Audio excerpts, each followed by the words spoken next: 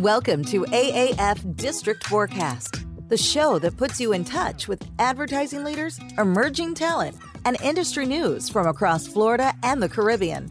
And now, here are your hosts, John Ruff and Communications Co-Chair, Jacob Edenfield. Welcome to the first episode of the AAF District Forecast in 2023. I'm your co-host, John Ruff. Last year at this time, we did an episode where Jacob, my co-host, did his predictions for 2022. Let's see how he did, and also what he's predicting for 2023. Jacob and your crystal ball, take it away. Well, here we are, everybody, 2023. And before we look forward to the new year, since I did these predictions last January, I thought we might start with a look back. So a few things that I predicted in last year's installment. First, social media roles moving in-house.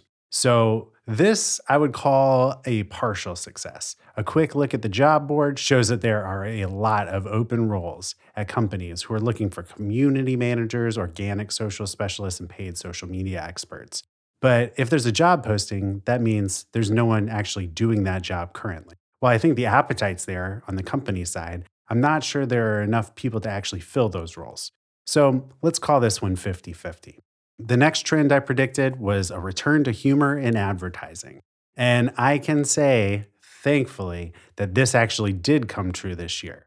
What a holiday present it has been to see funny on the airwaves again all year long. So the third thing was a return of big broadcast work. Again, this one was easy to see coming, and I don't give myself a whole lot of extra points for getting that right. So the last two trends I didn't fare so well on. Escapist marketing, not so much. Everything that we saw this year was pretty well rooted in reality. Nothing I would call a real trend around escapism.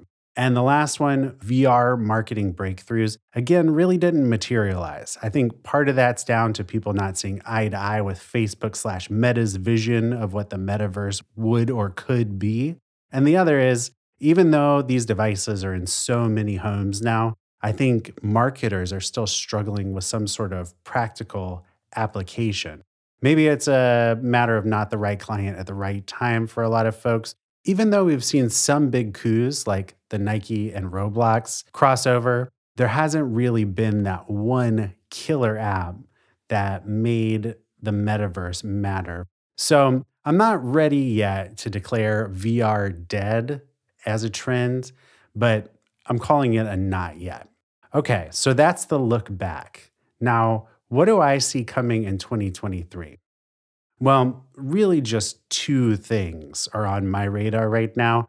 In 2023, big trend I see coming is mental health. So you can already see this trend starting to pop up in people's sort of resolutions, the discussion on particularly LinkedIn. I think mental health is ready to make, well, I guess I'd call it its debut, really, as a topic of conversation for our industry, at least. In general, people have been putting more emphasis on personal mental health and mental health in the workplace. I think maybe our industry has been one of those backwaters where people are like, meh, self-care, I'll get to it when I get to it. But I think if what I'm seeing online is to be believed, maybe people are ready to put a little bit more emphasis on their own health and happiness in the coming year. Now, that's going to come in the form of new workplace initiatives, people making their own personal commitments to take care of themselves a little bit more in our industry over the coming year. And then I think there's also going to be a hunger for those types of initiatives and nonprofit partnerships to really put mental health at the fore on a more societal level. So the second and final trend that I'm predicting for 2023 is nouveau retro. Everything old is new again. So whether it's mid-century advertising compositions, bringing back those tasty serif types, or maybe those 90 eras trapper keeper extreme images, I think what we're in for this year is the design world looking for some sort of anchor in the past. So it'll be interesting to see how this materializes and really what bubbles up to the fore. But that's really what I see. Two things for 2023. A bigger emphasis on mental health and that nouveau retro design aesthetic. That wraps up this month's episode of the AAF District Forecast. Thanks for listening. And tune in next time for what's new in District 4.